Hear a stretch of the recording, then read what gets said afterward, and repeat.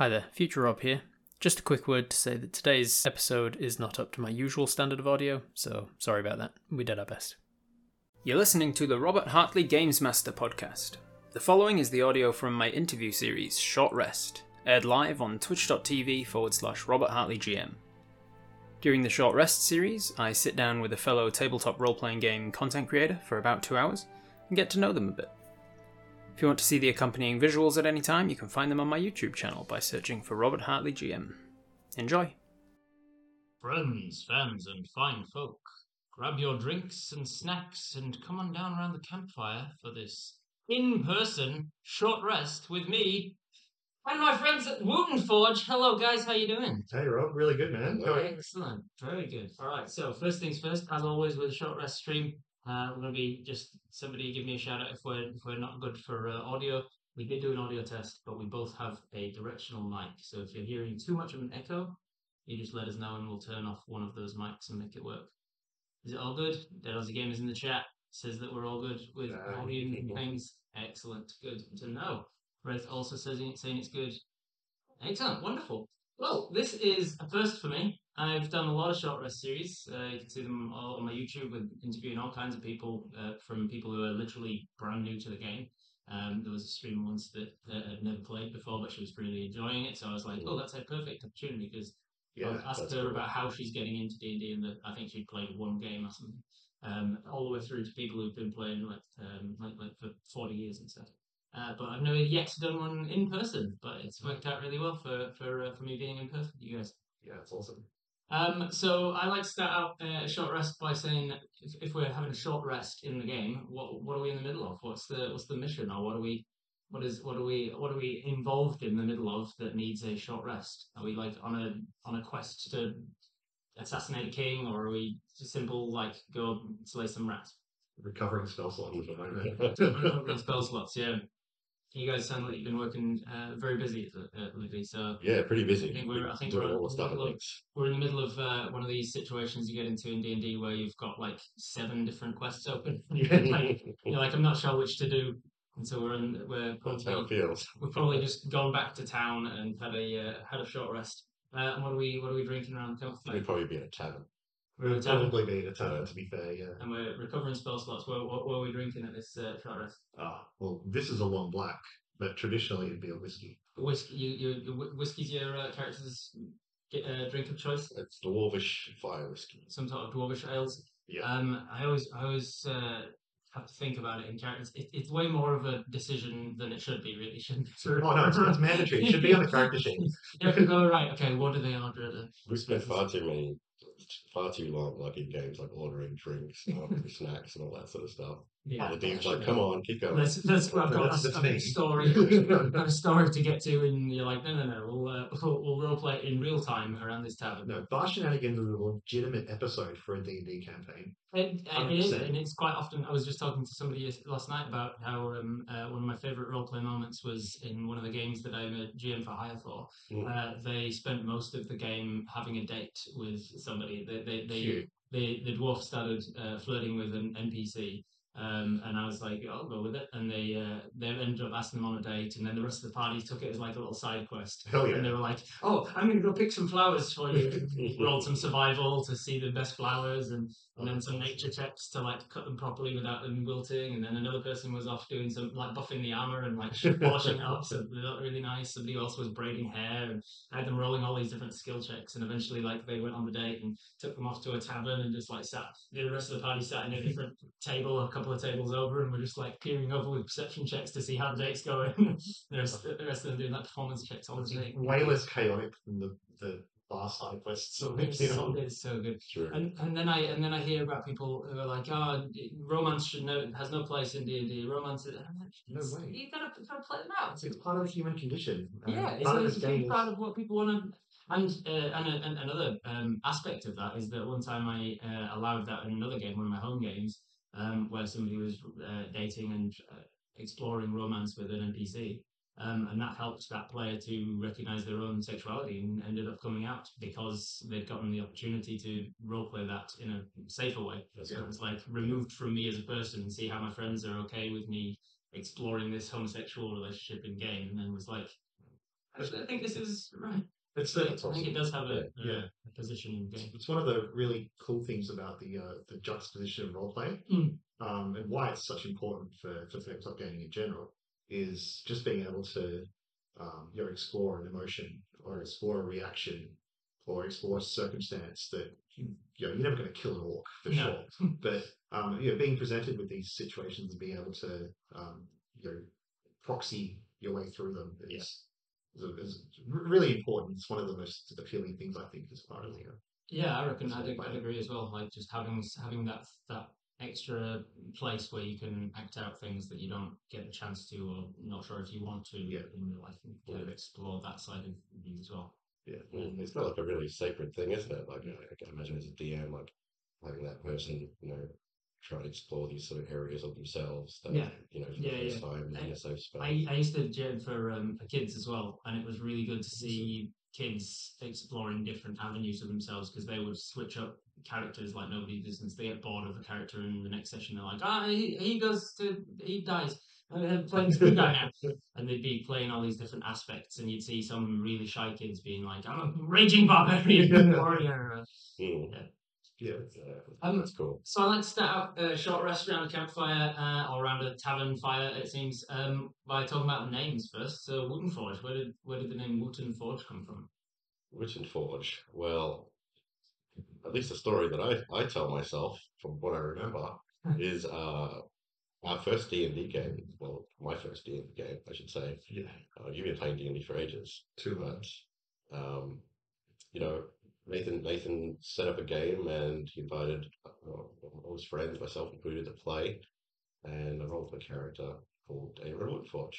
It was a dwarf, hill dwarf, divination wizard. Hill dwarf divination wizard. And that was your first ever D&D First character? ever character. I had no idea what D&D was about, really. Kind of looked a bit weird to me, but everyone seemed to be having fun. So what made you go, I'll give it a go? Well, I think previously I used to play a lot of computer games, like on the PC and that sort of stuff. I kind of got a bit frustrated with the way the whole industry was going in terms of having to pay like microtransactions and DLCs, and it seemed like they were really trying to capitalize on fun. So I was always like looking for that element of good old fashioned fun with your friends. Really couldn't find previous to that. At D&D, that was basically exactly what I was looking for. Yeah, and let's hope the people in charge of it now remember that that's what it's about. And that's the reason that a lot of people got into it and cut back on this sort of capitalism monopolizing. Let's try and make as much money from it as we can. And it's like, at the end of the day, it belongs to friends sitting around a table throwing dice at each other. 100%. That's the romantic, sentimental, beautiful part of it. I like that you didn't say throwing dice, just throwing dice at each other. We've all played Dungeons and Dragons. Stop it! Just put a story in. I think back down to games should be fun. It's as simple as that. Yeah. So I know you've got a little Aaron Wootenforge mini. That's right. I don't know if you can see that on screen. I'll show it off on my one and see if I can get a nice close up of it. Look at that live short rest. You can pass things between the guests. That's right. And judge. So this was your first ever character. That's right. And this was printed posthumously, presumably, like after that campaign had long finished. It's kind of still going. Oh, it is? Yeah. Wow, that's amazing. How long is that now? 3 years. Wow. 3 years. Taking a little hiatus is like it's busy. Isn't it the way? I've got a home game that I still think of as on hiatus rather than cancelled, but I don't think we've played in over a year. Because one of the players had a baby, another couple of them had life things happen. So it's like, and then I got busy with other things. And like my schedule's like a hermit crab that just keeps. Like, I'll cut things out to be like, man, I need to stop overworking myself. I'll say no to this, and I'll say no to that, and I'll stop that project, and I'll only stream 2 days a week instead of 4 days a week.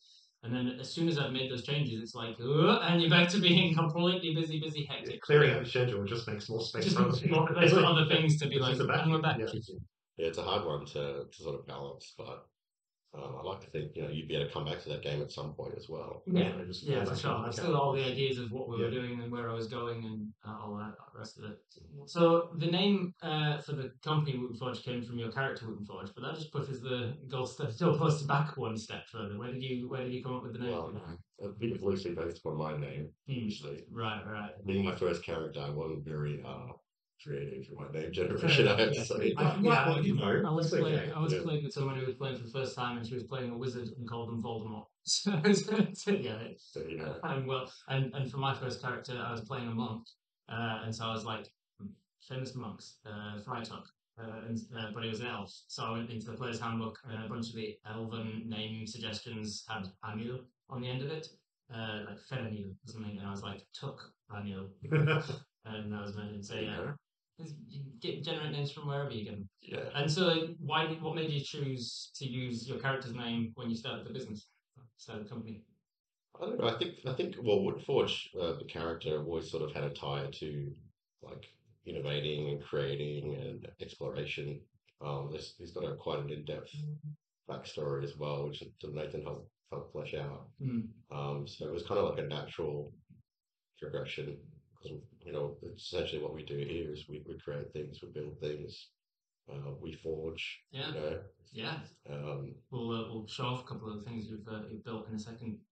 So, how did it begin? Like, where did Wootenforge actually start? Who had the first idea for it and everything?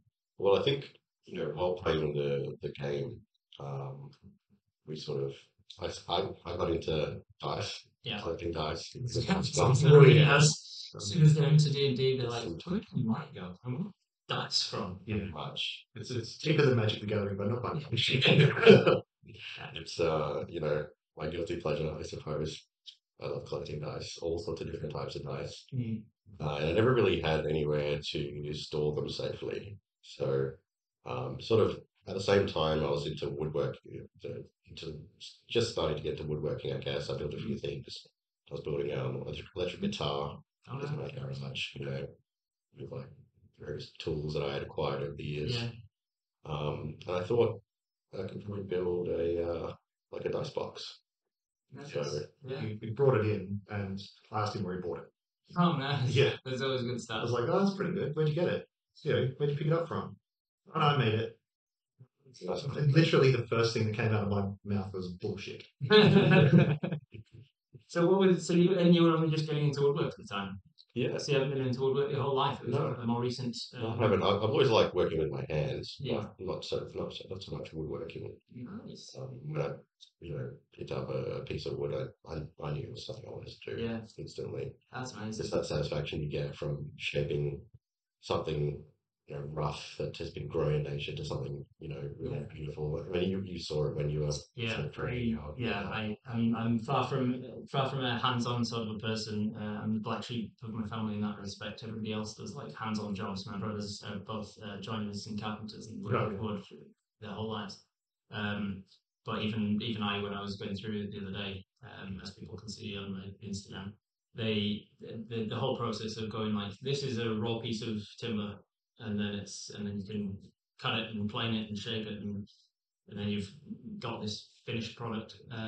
There's something about the uniqueness of it that's the real sort of draw for me. Yeah. Like if I was to ever get into it, it's because that every piece of wood is unique. Yeah, it's like spinning out a character in tabletop game. Yeah. Every single facet of board of wood has a unique character. As you get a knot because the wood is turned in this way for some environmental reason. Right. Yeah. And it just adds to the story of these funny little things that we make. And each one has its own personality, and sometimes they won't behave, and sometimes they'll explode. And it's a very human thing. Wood, I think. Yeah.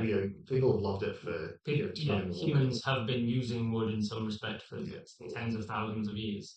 Since people really have a connection to it as well. As I was saying, like the first thing people do when they see a dice box, they want to pick it up and touch it. Yeah, You just don't get that kind of reaction from like other materials. acrylic, and You don't Cool. get a plastic or anything like that. So you you made your first dice box just for yourself. It was obviously a hit. It was a good enough quality that it looked like a bought one.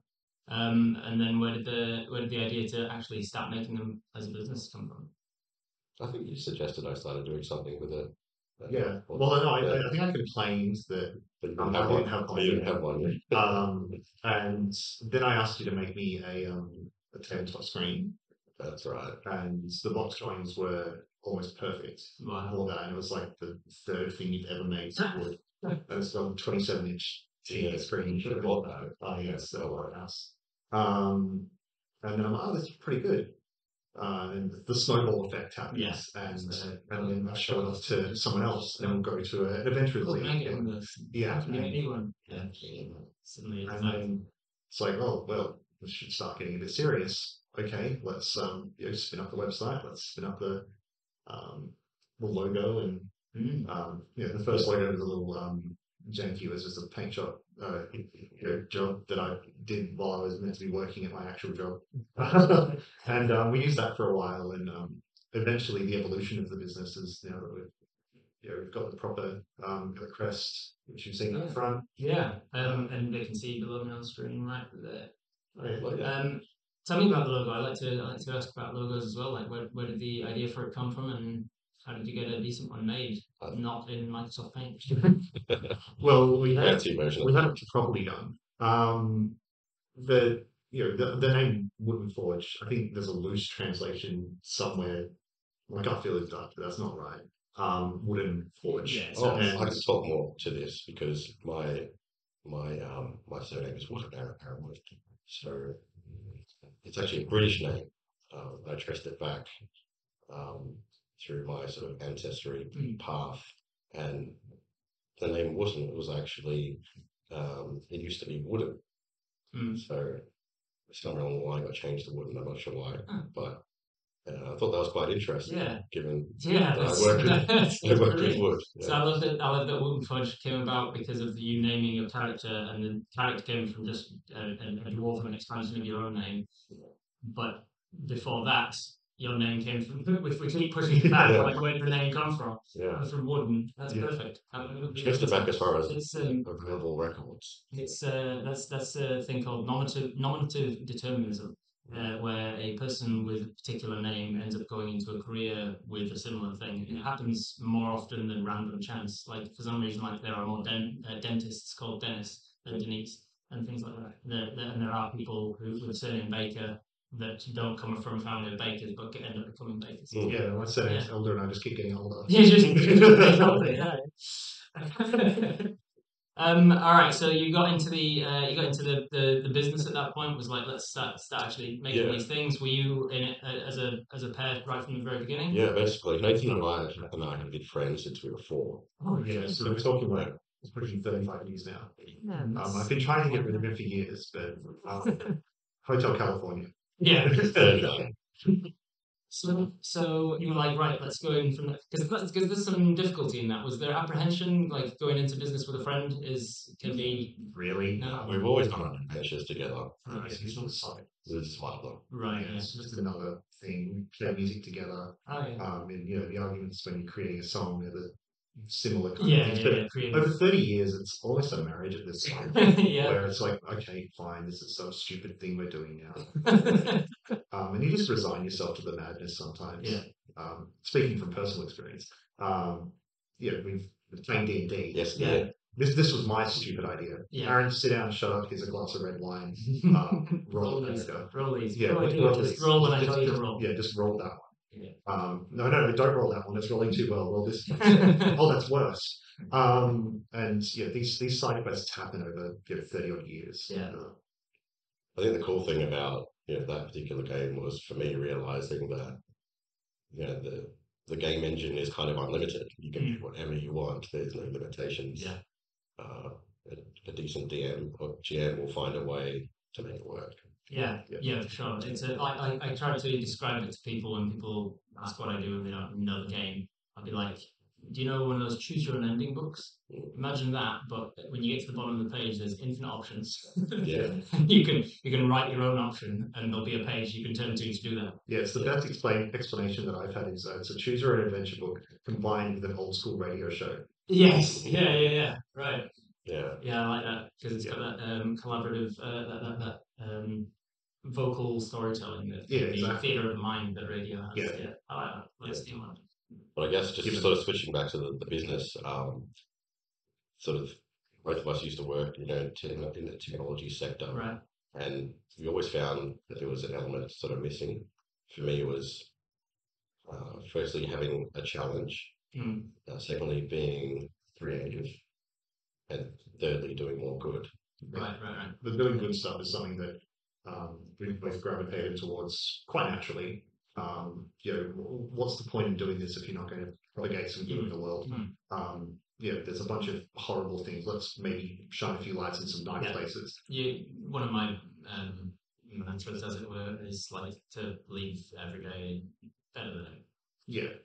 And that resonated with us. So from day one of the things that we've really wanted to do here is push as much good back into the world. And that's one of the beautiful and romantic things about this community, more broadly, is that it's so inclusive and so generous and kind, and the community as a broad hive mind ultimately rejects things that don't align with that kind of generous kind. That is what I find as well, off of Twitter. For sure. Yeah. That you'll see, and not to start shout outs, but people like Josh the Pirate and Dreaded GM, who go and do these amazing charity shows.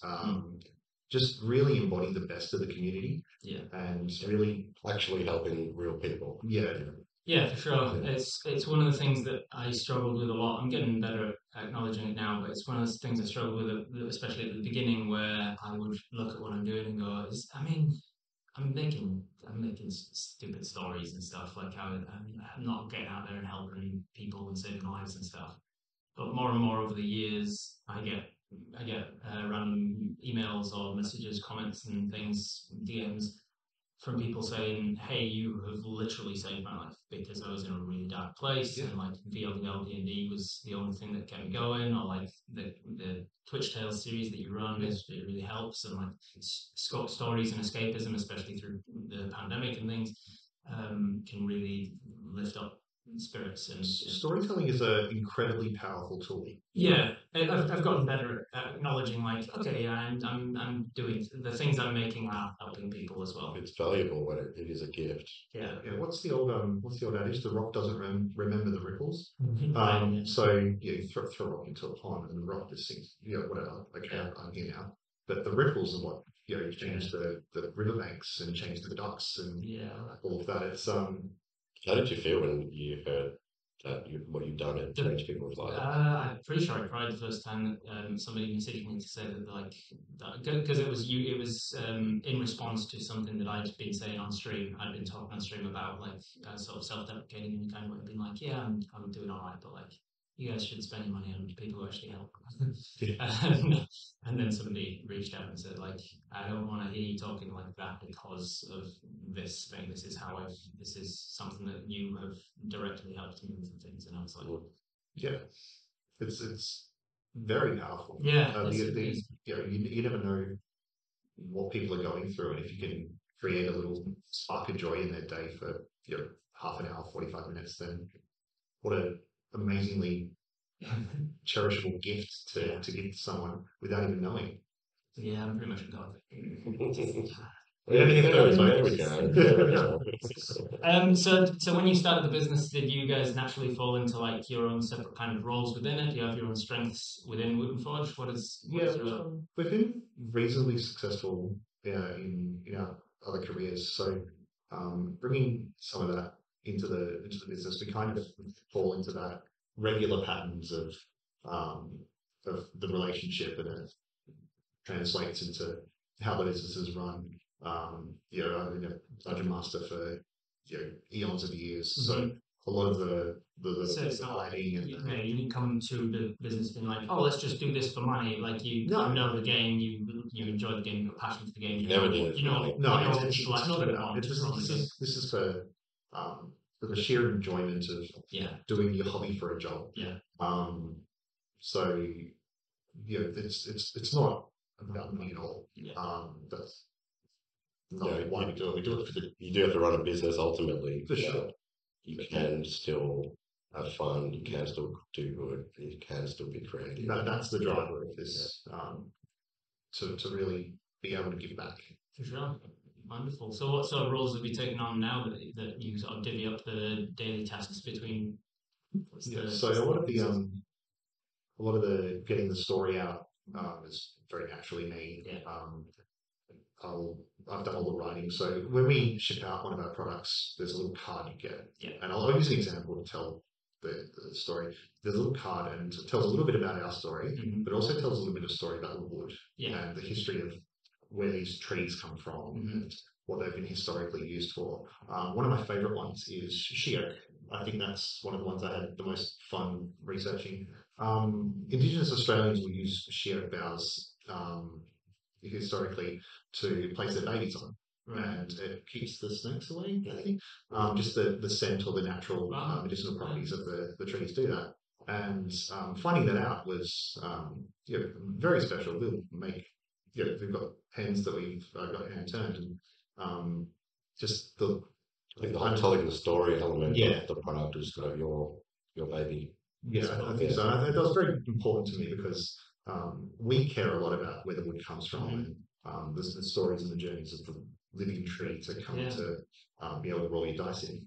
And being able to give that to the person who's spending their hard earned on something we've made was very important to kind of continue that.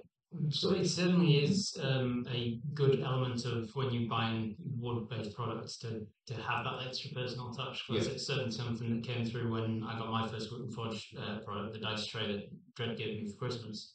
And it had the little thing in it, the little plaque in it that's talked about the wooden tea tree and things. And makers don't actually use tea tree for your products yet. And I was like, there's that extra feeling of I feel really special. Yeah, and that's that entire thought process of making it special for the person who's going to be using it. These are heirloom quality pieces, and it's going to last forever almost. But it's really like it was one of the first things that struck me about my dice box was like this is really really durable and well made, and the magnets as well just feel like that's just the perfect amount of like stick. To not we went through a lot of testing to get those magnets right. Yeah, I think that leads quite nicely onto the R&D and and that's more your side of things. Yeah. I remember we went through a stage of testing various magnets. I think one of the first prototypes we did, the magnets are way too strong. I still got that one. And it's like, it's so strong it almost like cuts your finger off. Yeah, that's my one. I have to keep it away from my child because he'll lose his nose in it. And at the same time, if you make it too weak, then your dice will fall out in the back. So you've got to, there's a lot of R&D and design work that goes into the products. It's very deliberate and thought out. You can definitely tell because it's something like that is really recognizable that you go because woodwork with a lot of things is like one of those where if you've done it well you might not notice because it's just smooth, it just works, it just feels right. It's when it's like splintered or sharp or something that you're going to notice and be like, that's bad workmanship. But if it's not drawing your attention and you're not into wood, you're just going to be like, oh, there it is. Yeah, good design is invisible. Exactly. Yeah. But the magnets are like because you're using them every day, it's a thing that reminds you like that's a good. There's obviously been thought put into that element of it, and that draws your attention to like the way that the finger holds are beveled, and you're like that feels right in the fingers and stuff. Yeah. And there's obviously been that amount of thought has gone into each of the different designs. Even the sound, if you're listening to click, it clacks together. Oh, has this got dice in it? Probably. No. But that real satisfying click is that's what I like the most about some of the rejects that I've got. I take all the rejects because then I don't have to pay for them. But But yeah, I can almost make a xylophone out of the different sounds Right, you get yeah. from click, click, click, click. So Well, a lot So, of these woods are actually used in instruments as well. So well, that actually yeah, was bring me on to the next thing. So that we talked about a little bit about the different woods. You tend to source Australian woods, by design. by yeah, design, yeah. we can get wood from anywhere, but we're very much about promoting Australia. Yeah, Yeah. and getting local, getting With the tragics of this funny old country, um, and one thing we think that all Australians are is quite parochial, and Kiwis will have it as well. But there's something special about having something that's made in Australia, with Australian tools by Australians, and it tells it tells a nice story. Yeah, locally made stuff. Yeah. Yeah, we see that disappearing a little bit, so it's quite Right. important to us to um, the world gets more and more connected, so more and more global, and that local and individual cultures coming back. And it really shows because, as I say, my brothers have worked with wood their whole life. And when they saw me doing this, one of them sent me a message saying, "I never thought I'd live to see the day you pick up a power tool." As one of me doing the orbital center. And he goes, "I never thought I'd see the day. You're working with wood, are you?" And I was like, "Yeah." And I showed them all of the videos and things. And they were like, and I showed them the one of us going over in that far corner, going through the different woods to choose which one I was going to use, and they were like, never even heard of half of them. They've worked with it their whole life, and I was like, yeah, they're all Australian woods. Well, that's part of the other issue is that Australian woods aren't really that well recognised internationally, and they're so beautiful. Yeah. People don't realise how beautiful those woods actually are. Incredible features, incredible properties, structural integrity.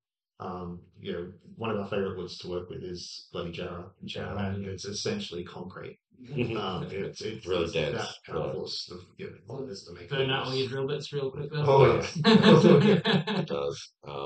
Historically, Jarrah's been used for like railway sleepers and like right, durable trusses and things like that because it's so dense and durable. Floorboards and decking, way back in the day. Yeah.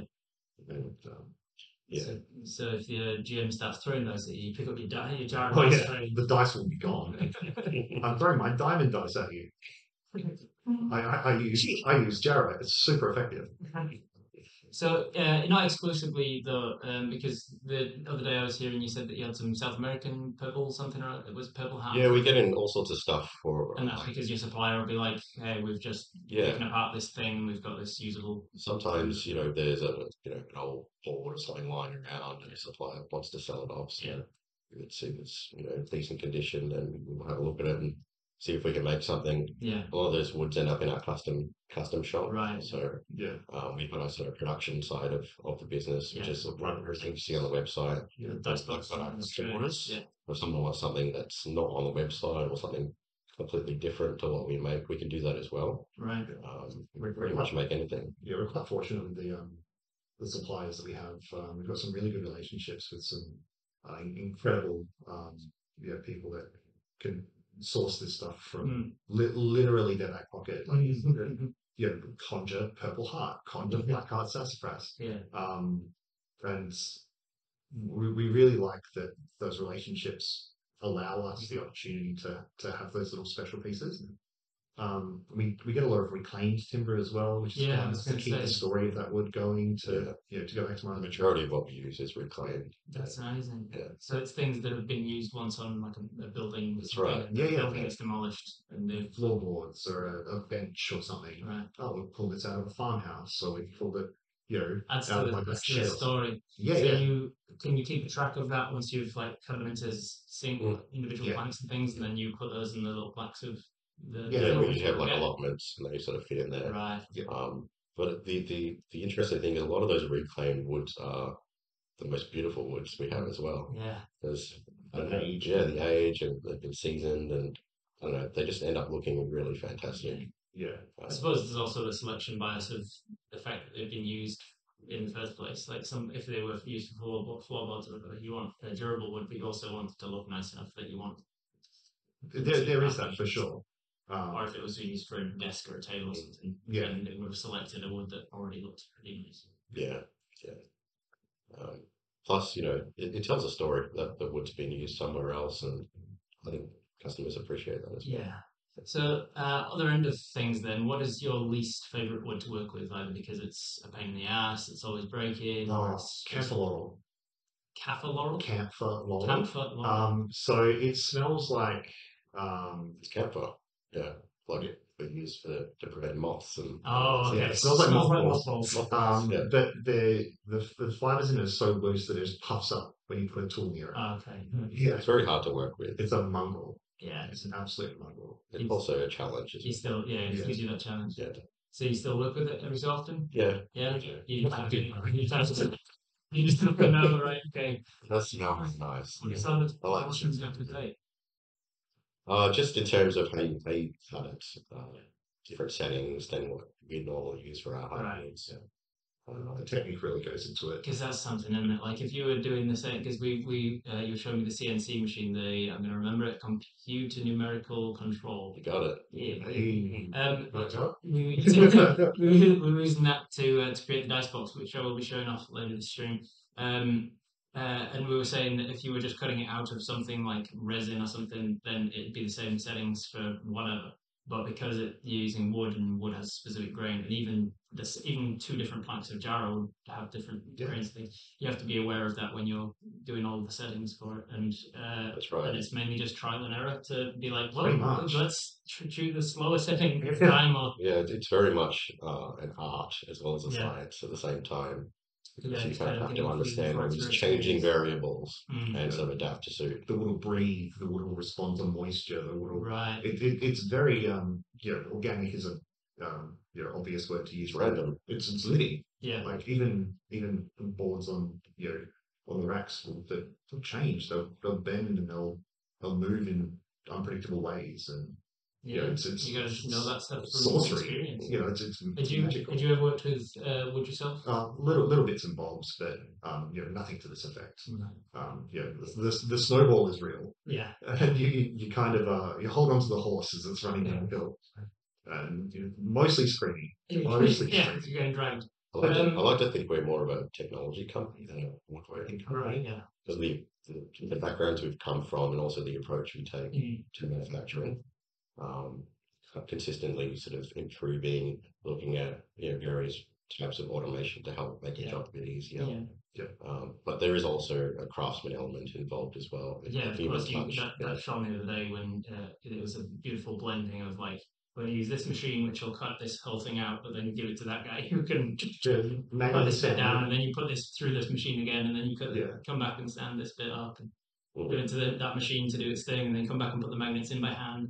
Yeah, it's beautiful sort of dance. And that still makes it quite satisfying to go and get your hands dirty and build it. Yeah, sure. So it's not just this production line of machines building a car or whatever. Yeah. There is that, everything's hand sanded. At what point along the journey did you say we need to find a forge? We need to find a big old can't work for my garage anymore. Yeah, I could fit my car in my garage. Yeah, I came over his house one day and I'm like, you've got spiderwebs growing on your car mirror. And it's covered in wood dust. Yeah, it's covered in dust. And it was so dusty. I'd walk into your house and there'd be like bags of sawdust in the hallway. I'm like, all right. The hallway, in the garage, please. In the room. Yeah, in the bedroom.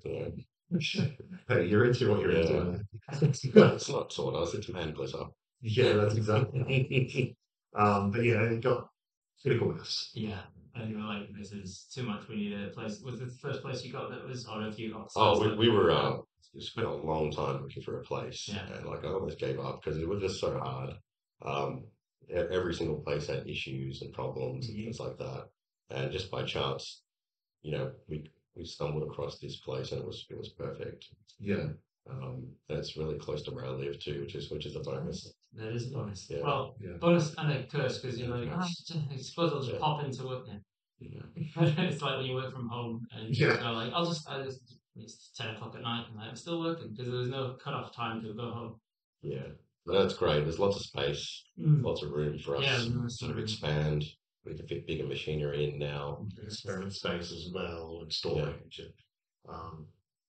It's not all bolted onto the side of your house, which is quite nice. Yeah, we're sort of it opens up a lot of possibilities for us in terms of like products we can make, or even the volume of products we can pump out now. Right. There's only so much you can do in a garage. Yeah. There's only so much you can do with just the two of you. So, at what point did you start to expand into hiring others? I think it kind of expanded organically, really. I was like, hey, this is too much. We've reached as much as I can do. Yeah, Hire we one will more. collect people, yeah, and yeah, as you do in this industry, you'll find relationships. You'll become friends with Rob Hartley GM, or we'll meet, the dreaded GM or Dead Aussie Gamer, and you just collect through my finger in chat. legends, Oh, really? absolute legends. That was completely unintentional, but it's great to see both of you. But you collect these people. We've got a couple of friends who were in the first campaign that we started together. With 3D printers, and so they've come along, and Right. the sign at the front was made by one of the guys in the original game. So there's this Well, organic growth. people just hear about us and get in contact as well. Like, Yeah. and I try to find people with complementary skill sets. Right. We've got people that can do woodworking, people that can do metal work, people that do 3D printing and design, all sorts of things, machinery, 3D modeling. And I guess we're trying to build this conglomerate of complementary skills. So really we can build anything. As an example, the other day we built a bridge. Yeah, an actual bridge. It's like a to walk over. To walk over a bridge to go over a pool for a friend's wedding. That's impressive. Your friend, but it's not for the forge. Yeah. Exactly. It's also a friend. Yeah, that's it. Yeah. And so we designed this thing up, 3D modeled it, ordered steel, welded it together, added all the trimmings and things like that, and took it to the place where the wedding was held, and it was used, and it worked. I love it. I love the use of millwork because it takes it from that wooden part to the forge part. Exactly. Got wood. It's almost like you're saying wood and forge. Wood and forge. And forge. Yeah, the name is the gift that keeps on. So metalwork. Speaking of that, how did you get into that as well? Because we talked about how you sort of decided on making dice things out of wood, but at what point did you go, let's try metal as well? I think every time we acquire a new person, they bring in a skill. I also do and then we sort of knowledge share that as well. Yeah, it's Pokemon training, yeah, sure. So we find they may require skills in some areas, and we can share that with them, and they can share their skills with us. Oh, brilliant. And everyone just benefits. And what's the size are we talking the team? Team, we've got 4 guys, and myself, Nathan. Mm-hmm. So do you have titles, role titles? No. Work at Wootenforge. Very war titles. Yeah. CEO, Supreme Lord, Commander. Yeah, just work. It's the round table. Yeah, things just need to get done, and it describes what we do as well. But it's incredible work. That's fair enough. I got to witness some of your metalwork the other day, just in this beautiful little coin that you created for me using the some sort of laser engraver. What was the name of this laser engraver thing? Fiber laser. Fiber laser. Yeah. So it comes in this beautiful plastic case, but for the sake of not having reflection on the camera there, I'll take it out. We've got a beautiful Wootenforge brass coin here, and then on the other side, Robert Hartley logo. Personalised Robert Hartley Wootenforge coin. I love it so much. It's got a really nice weight to it as well. So this is sort of the bread and butter of your metalworking side of things. Like I see a bunch, and I showed them off on my Instagram the other day. I showed a bunch of different sort of custom designs of your coins. You get a lot of people wanting. Yeah, the coins are doing quite well. And in fact, something I didn't expect was like a lot of demand in the corporate sector as well for these coins. Like gift ideas or celebrate anniversaries. So kind of pivoting into that market as well at this point, which is nice. Yeah. And you have you also sort of complement that by also having coin boxes, right? The display ones. That's right. I'll get you one. We'll grab you one. Yeah. Wonderful. Yeah. They sort of just there's like a dual function box. They serve as a stand and also showed it the other day, and the whole process of putting together the dice box that I'm going to be showing off. I'm going to be. I ended up with way more footage than can fit on Instagram stories. So I was like, I'm going to turn this into an actual YouTube video for my YouTube channel and like put together like an actual video of the entire process with all the supplement content. Cool. But as part of that, I showed off one of the dice, the coin boxes that sits beautifully flat and flush when it's closed, and then it's got a little slit in it that you can stand it up and display. It's beautiful work, and it really juxtaposes the wood and the metal work that you guys do here. Very cool. And we're constantly coming up with ideas for how the coins can be used, even just people giving us ideas or coming up with unique use cases for them. Yeah, I'm sure you could probably think of a few. Oh yeah. Recently, I had some coins printed because I recently got myself a 3D printer, a resin printer, and I'm trying to make the most of it as possible. Yeah. So make it pay for itself. That's a rabbit hole. Yeah. Oh, yeah. Yeah, I printed a mini, and as soon as I started printed and finished, I was like, I must create more. what else can be made from these things? A fine edition. Yeah. I had some hero point coins given because I instead of DM inspiration, I call it hero point to try and differentiate from bardic inspirations. And if somebody does something cool, I'll give them a hero point that they can use for a reroll later. And now I can physically give them a hero point token. It has my logo on it and the words hero point around it. Hell yeah. And it's got a VLDL logo on the other side, so that when we give it to the VLDL guys, they can have it on their side. Yeah, and then I was immediately, as soon as I created those coins, I was like, oh, what are the coins could create? A D20 coin that was just a 1 and a 2, or a 20 and a 1, or create this, create inspiration, you could create initiative trackers from president. Snowball. The stats. Yeah. Yeah, the hardest part is coming up with ideas. The thing that I really like about the metal coins, though, that are engraved rather than the printed ones, is that the resin one looks really nice. It's got good detail. It's really easy and quick and cheap to make, but it doesn't have that weight. When you flick it, it's just resin. Yeah. It flies off. The weight is what people notice first about them. It looks like some aluminium or something like that. But if you go, this feels like a gold coin. It's like a gold coin, yeah. You could even do that. You could just have a bunch of like the coins from D&D, the gold and silver and whatever, for the people who are more tactile. Yeah. I play with one guy who has a couple of silver coins that he just keeps in his dice bag because he loves to, like, he's almost on the verge of laughing. He's the one who's always standing up and he's got a plastic sword, and whenever they're doing downtime, he's like sharpening it with a whiteboard eraser. The dream. Yeah, exactly. He's super into it, and he's always like standing up to like act out his attacks and things. I turn my miss into it. I turn around and I swing and I hit him. Blah blah blah. And then whenever he pays for something, he's now like flicking fines at people. So yeah, Have to get in touch with us. We'll sort it out.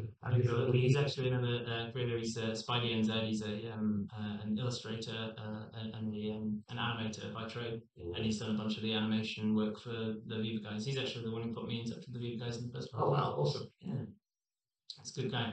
Awesome. So let's start showing off some of the products you make. Yeah, you've got a couple of pieces here that I'd love to see. Yeah, no worries. I'm very engaged. So this is how we call this now. It's a dice tray, adventurous bundle. Thank you. So this is the adventurous bundle. It's 2 parts.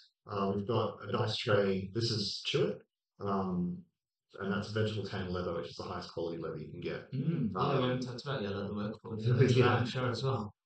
We collected it with a leather worker. So there's a reserve for the dice, and you can roll in there. The other way around, live your best life. But there's like like with the Viva guys, we have dice boxes made for them, and then they just use them to store the dice and roll on the table. You've got to be doing that with like precious gemstones. It's all one piece of wood. Like, it's all carved from one little bit, which is this sort of, no plywood on the plywood. I love that. Yeah, it's all. You can chose to chew it for the first round of these because it's such a dense high silica wood, so you can get the thing that is playing. Yeah, right, and it's very stable. Feet. And what do you use for the feet here? Just some simple, just sort of rubber screws. Yeah. And it fits 3 adventurous chests in it. We tested. All right. The adventurous chests come with a little foam insert to protect your expensive dice, but the adventurous chest will fit in quite nicely. You can get through So you can get two in the larger one and one in the smaller.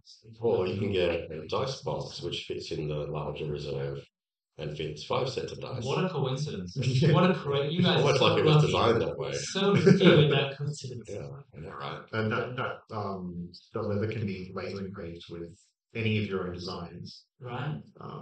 Just like the wood, we can do custom designs on any of the facing of the wood. Nice. I really like this simple detail as well of like the slightly lipped inset inside. Yes. See, That was very, very deliberate. Because we've seen other products where they don't have the wood sort of slide. Right into it, magnets. Yes, yeah. Yeah, So it would there's be a subtle lip to it lock it in. clips together. There's a very subtle lip. Yeah. There's no there's no give to like sideward motion. But that's the adventurer's chest, which is one of our normal products as well. But that'll hold a mini on one side and a full set of standard size polyhedral dice. Right. In the other. Yeah. So you can there's usually keep 2 sets of dice, 2 minis, mini or 2 sets of dice, or you got your mini, 2 minis. Nice. I think I did all my wild shape when I played really. Right, yeah. The whole thing. Because that's one of my biggest banes as a DM, like especially for later games when you've got some like high level adventurers, and you've got a druid in the party, you've got a wild shape sorcerer, you've got someone who's picked up a deck of many things, and you and you just have to go. All right, how much can I fit in my bag? Because I've now got to take all of the possible beasts that guy could wild shape into, all of the possible creatures that guy could polymorph somebody into, all of the things that could happen from a wild shape, all of the different things that if he happens to plant a bag of beans, then a mummy might emerge. So I take a mummy with me. A unicorn might appear from the wild shape, so I better take a unicorn. Yeah. So the adventurer's chest comes from one of our home game traditions, where if you invite someone to play at a table, you'll buy them their first set of dice. Right, yeah. So you're welcome to playing D&D. Here's a set of dice. Yeah, let's just roll together and see what happens. Yeah. So that came out of wanting to give someone something a little bit more special for that tradition, and they'll put a mini in there as well. I've got where Aaron is obsessed with collecting dice, I'm obsessed with collecting minis. I've got that's a very large room. Yeah, not as bad as Dag. That's much more my thing. I've got enough dice, which is sacrilegious to say in TTRPG world. I've got I don't know, I haven't even counted 30 sets of dice, and I've bought maybe one of them. People keep just giving me dice, and I'm not complaining. I love dice, but I've got more dice than I need. I've got a dice now. I've got to the point where I've got and I actually keep them in my dice tray. The 3 sets that I actually use are in my dice tray, the Wootenforge dice tray that I've got. And then I've got just a huge sack of dice that I carry around for if anybody's forgotten their dice, I've got there you go. Or if I need to roll 10d6 or something, I can need to find all your players. Exactly, yeah. I have nothing. Whereas minis I can keep collecting until the cows come home, because yes, I have 7 different tieflings, but do I have a female tiefling sorcerer with 2 different swords? Yeah, no. Exactly right. So I need exactly the mini that I want for this. There's always a new character, and you need to get the mini so you can run it. Exactly, yeah. You gotta have the exact mini that you want, and then the problem becomes where do you keep them? Ideally, I have my own Robert Hartley studio where people can come and play, and I've just got display cases around where I'm actually playing, and then when I need a mini, I can go over and grab it. Yeah, we're about to bring my miniature collection to the forge because it's starting to impact my marriage. Find a place to show it off here instead. Yeah. It'd be very good for when people come to visit as well. Oh, to play games. You like to play. You play D&D here as well? We've yet to run a game here, but it's on the list. It's on the list. Yeah, lines. But soon, I've made Aaron promise me that I'm the DM for the first game that gets played here. Nice, very cool. Yeah, that's gonna be good. Nice. Let's have a look at the dice trays. Oh, okay. This is a dice keeper. Dice keeper. Do you want to show it off? Let's show it off. So this is the same. This is the same design as the one that I've had, but mine has the Dreaded GM logo on one side and the GM logo on the other side. It's got the nice, satisfying satisfying feel to it. Almost hoping there was dice in Just, there. I could tell when looking at them, it definitely felt empty. But yeah, it's got this beautiful dual purpose kind of thing going on here where you can fit this way. You fit a coin or a mini or something on this side, and you can fit 3 rows of the polyhedral dice here, which is what I use it for. I end up using I've got two full sets of dice that I use, and then the middle column I use for my specialty dice. I've got a D3, a D1000. I've got a directional D8. Oh, wow. It's got Hell instead yeah. of numbers on it, it's Yeah. got all different cardinal directions. So if I need to randomize a direction, I'll roll that. That's cool. I've got a little emotion dice that's a D6, but it's got different faces on it. Oh, yeah, cool. How do you feel about that? We're about to find out. That's every variable. It's nice dice ASMR. Yeah, very nice. So tell me about the leather and how you got into that. So you acquired a leather worker along the way, and you were like, look, we should be lining these things. Yeah, one of our, I guess, a friend, started with a friend and ended up also being a friend, but working here as well. Had a bit of a history sort of doing leather work. I think his granddad was a leather worker and he learned from him. And so he's learned all these old school ways of turning leather into beautiful products. And he's recently joined us. And so now that's opened up a whole realm of possibility for us as far as the leather working is concerned. Excellent. So I think people can expect, some cool things to be coming out in the future. And I imagine everything's a learning process. When you start getting into something new like that, you'd be like, okay, where do we source leather from? And what is the differences of leather that we don't know anything about? Yeah, there's a whole process from coming up with an idea to getting it to a viable product, manufactured locally as well. Yeah, and I imagine in a similar way to the wood, being that it's an organic product, leather it's all unique. Every different part of leather you get, you're like, okay, how do we work with this particular type of thickness? Yes, yeah, it's a whole new skill set. We're pleased to have as part of what we're doing now. So yeah, we're very excited about what the future holds. Yeah, and you say you laser engrave whatever the customer needs. Yeah, so the customer can either provide us with their designs or design they've had done, or even contact us and we can do something up for them as well.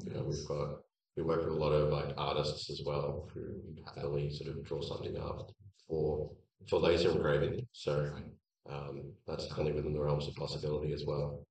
Pretty much whatever you want, we can do it. So what's the so let's talk about sort of the plans for Wootenforge and the future of Wootenforge. Obviously, the future's relatively uncertain in anybody's life, but yeah, I really see us just getting started at the moment. I think maybe everyone sees themselves that way. Yeah, just getting started. Yeah, never stop seeing yourself that way. Yeah. Unlike Aaron, we're not divination wizards.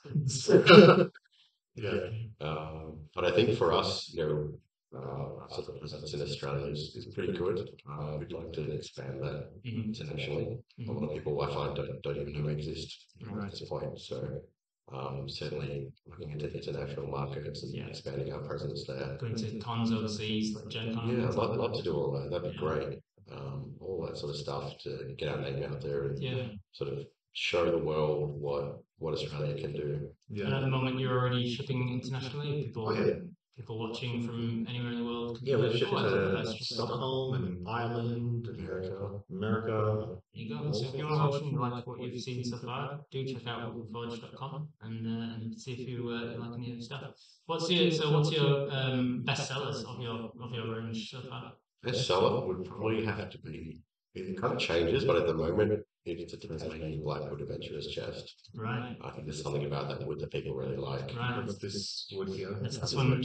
In the Adventurer's chest. This wood, but in this form. Yeah. Wood is typically used. It is a very nice wood. It's a really beautiful. I imagine it's all this kind of coloration. Yeah, the contrast is what's really attractive. Yeah. In the Tasmanian Blackwood. Tasmanian Blackwood, I believe, species Acacia melanoxylum, is closely related to the koa tree, which is a very high-end wood that's used in like playing guitars and that sort of stuff. A lot of people don't realize how closely related Tasmanian Blackwood is to koa. Right. So I'd actually expect in the future for that wood to become very expensive Yeah, because it's beautiful. it's beautiful. Absolutely stunning. Camera doesn't do it justice. No, no, for sure not. And I love that obviously you get the same grains that come round and you can kind of follow it onto the inside. Yeah, that's what we really love about using the one piece of wood Yeah. and just finding the design that's inside the wood. Yeah, that was the beautiful part of the process for this dice box that I keep teasing. I'm going to draw flags. And That was beautiful. Have you seen it? The whole process, Yeah. the whole process of it was brilliant to like watch as it's getting planed down and like seeing the different contrasts starting to emerge because I use the black hat sassafras, which has a huge contrast of colours. And then going like, oh, which side is getting, and then once you've got that, going like, okay, I'm only going to use this much of it though, so which parts of it should be used? Not to compare us to the Grey Masters, but the process is the same. Michelangelo, when he was doing sculpture, his I'm going to butcher the quote, but forgive me in advance. He says the sculpture's already in the stone. Yeah. All you're doing is removing the little bits and getting it out of the way. Getting it out of it, allowing the sculpture to reveal itself. Yeah. Which is a beautiful way of looking at it, and you're basically doing the same with the wood. The wood, because it's all one piece, the dice tray as it was is already there. Yeah. Nature is the artist, all we're doing is showing it off. Beautiful way of looking at it. So the best sellers tend to be these adventurers chests. Yeah, I think the this is the story of giving someone something, and you can roll in that, and it's works just fine for a portable way of playing Dungeons and Dragons. It folds open, so your dice are in one, you can roll in the other. Right. Gotcha. It's very very portable, very low impact way to be an adventurer on the go. It's a good gift idea too. Yeah. So if someone's new to the game or what have you, or even just as a gift for your GM for looking after you. Or not. or a bride for gifts for these work. What which of your products are you super proud of that you'd like to see people actually enjoying? Is there any that didn't sell as well as you'd expect and you think that they... I think there's two questions there. The first one is the one that we're most proud of, and I think the one we're most proud of is the Dice Keeper. That's gone through probably 7 or 8 iterations. I think I've got about 2 of those failed experiments. But that is in our opinion, the perfect tabletop accessory for going and playing a game. There's a reason I genuinely use it in my because it keeps the 2 sets of dice that I'll need for the game, and it gives you a dice tray to roll. Yeah, it's everything that you need. Yeah. Your minis in there. Enough dice are in there that you can play quite happily. Particularly if you need to move around between games or whatever. It's a great way to just take everything you need. Great for conventions, great for going to Adventurers League and joining a bunch of tables. So we're super proud of that. A lot of work went into getting that right, getting the bevel, the chamfer on the corners to make it a really nice hand feel. Yeah, that's probably the one we're the most proud of, I think. And it sells alright, and people... Yeah, it goes really well. The laser engraving on top, there's so much real estate on the top. You get some really awesome designs. I think we've got a Mind Flayer one floating around out in the ether. We don't call it that. It's a tentacle faced monster brain eater. Yeah, that's right. Yeah, it's a legally distinct monster. Legally distinct. So I think they've got beautiful art. Some of the artists we work with are incredible. We're so lucky to have these people as scholars and say, hey, love to work with you. Great, we've got a stupid idea. It sort of fits in with our goal of promoting locally and helping to bring up other creators as well as ourselves at the same time. So working with like local talent, content creators, with artists, with all people in the same sort of space that are trying to build their businesses and to succeed. We're all about that. Wonderful, And the process of, you said there was lots of iterations of this one in particular. Do you is that a case of before you've even put it on the market? You've like tried, tested it. Do you ever get to a point where you've put something out and you go, this isn't actually doing as well as we thought. Let's reassess why and maybe do some more iterations of it. It's part of the process. Yeah, definitely part of business is customers respond differently to different products. Yeah.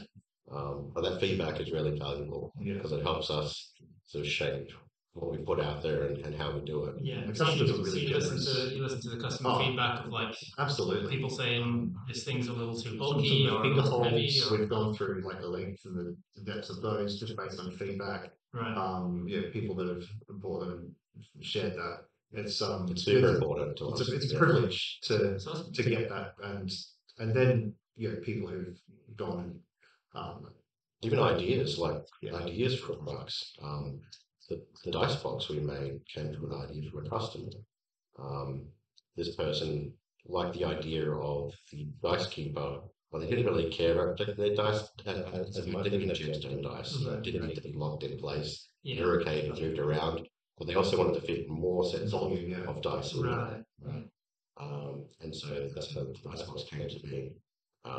Also the concept of it, flipping open and becoming two separate dice trays Yes. that you can share with a friend. Because everyone knows that player that forgets to bring their stuff. Click.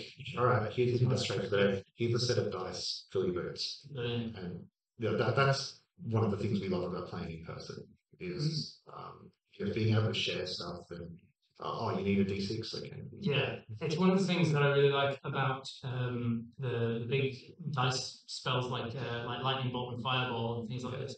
Is like it gets everybody. As in, like if you've only got 2 sets of dice or 3 sets in front of you, but you need 8 d6. You're like, all right, everybody give me 8 d6s. Everybody has to collaborate, and everybody is now invested. Yeah. Because in my experience, most people are like looking to see what their dice rolls. They're like, oh, I give you the 6. Yeah.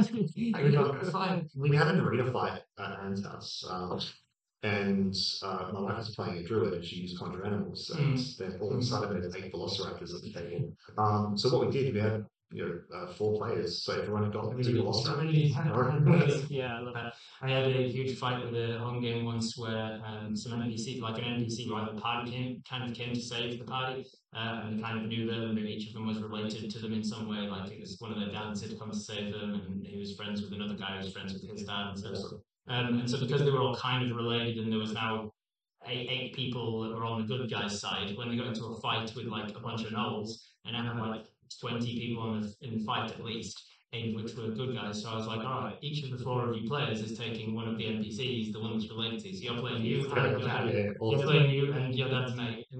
And then they were playing 2 players and I had to play all the gnolls. So it kind of that's awesome. Where the hell were we? We were talking about I can't even remember. We're probably onto a new topic anyway. I think we were segueing on Probably sharing characters with them. Yeah, sharing characters. So why don't we grab the dice box and anything else that we haven't shown off, so we can show. Sorry, the coin box and anything else we haven't shown off. Yep. And then we will show off the dice tray that you guys have in the dice box. So the story of this beautiful dice box that I'm about to show off is, for anyone who doesn't know, I run an interactive game of D&D called Twitch Tales on my Twitch channel every weekend. It is interactive because there are no players in this game. It is just the chat. So I'm the DM, and the chat is hive mind controlling the actions of the single solitary main character of that campaign, Apis Hive. And in that campaign, it's been going 80 some episodes now. In that campaign, Apis has been given a box containing some divinatory dice, and they can roll them once a day to get a guaranteed yes/no answer to a question that they want, as a way of me moving things on as the DM when people need information that they can't work out how to get. So they've got this divinatory dice, and it was in a box that originally said Bobby on the top because that was the name of the guy who owned the dice before them. But recently they went to the Feywild where this dice box was created, and the Merry Gentleman, an archfey in that game, renamed the box Apis because it now belongs to Apis. The dice have asked your DM a question. That's absolutely right. So this dice box in the game we've had for a while, and I've been using a little wooden box that my brother got me from Costa Rica when he went there, and it had a bunch of like really really hilariously bad wooden dice in it. Like these are barely even cubes. Awesome. And then the ones that they've got individual pips drilled in them, and the 6 it looks like this, and it's just like all just an absolute mess. It looks like it's been Love that's firing them. it's been hand carved, I think, on every plane. And he just saw them and loved them and gave me them. I have them on display now in my room.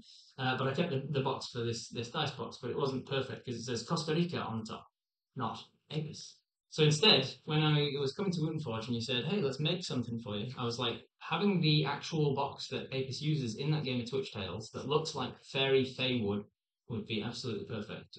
So here's the reveal. If you want to see the process of it a little bit at a time, you can head to my Instagram. And if you want to see it in a less truncated way, you can head to my YouTube page. Your teaser on. You can head to my YouTube page and see the whole process later on YouTube. But I first chose the wood type, and it was Black Hat Sassafras, and I loved it because it has this direct contrast between the white and the dark, which you said was because of fungus in the wood, right? That's right. Yeah, so the fungus grows in the wood, and then when the wood dries out, obviously the fungus dies off as well, but it's left behind this beautiful, different contrasting black and white sort of thing. And you can see down the end there, you've got the lighting. There we go. You can see that there's this like dark cross held in place by these white corners. And immediately, as soon as I was even just choosing the wood, I had these stories going through my head of like, Yeah. oh, the Feywild is about Seelie and Unseelie courts, and so maybe there's like this Seelie tree and the Unseelie tree and this Dryad Grove has kind of like blended the two woods together as it grows, and it's like it's formed this neutrality kind of wood that keeps the dice from getting too affected by lawful or chaos or good or evil or something, because you've got this four-way cross between like the different like ley lines and stuff. Yeah, the what do they call them, the alignments. So I've got all these stories going through my head, and then of course to reveal the top later, let's talk about the inside instead. Ooh, beautiful! Oh, I love it. I love it. So you can keep a full set of polyhedral dice in there. I actually screwed in these magnets myself to try and have a part in the production of it. You did a lot of it yourself. Yeah, well, I helped. I helped. So we talked about the design of what to do, and we basically used the same size as one of the coin boxes, which I'll show you in a minute. But we then hollowed it out to the size of the adventurer's. Keep forgetting what you call it. Adventurer's chest. Adventurer's chest.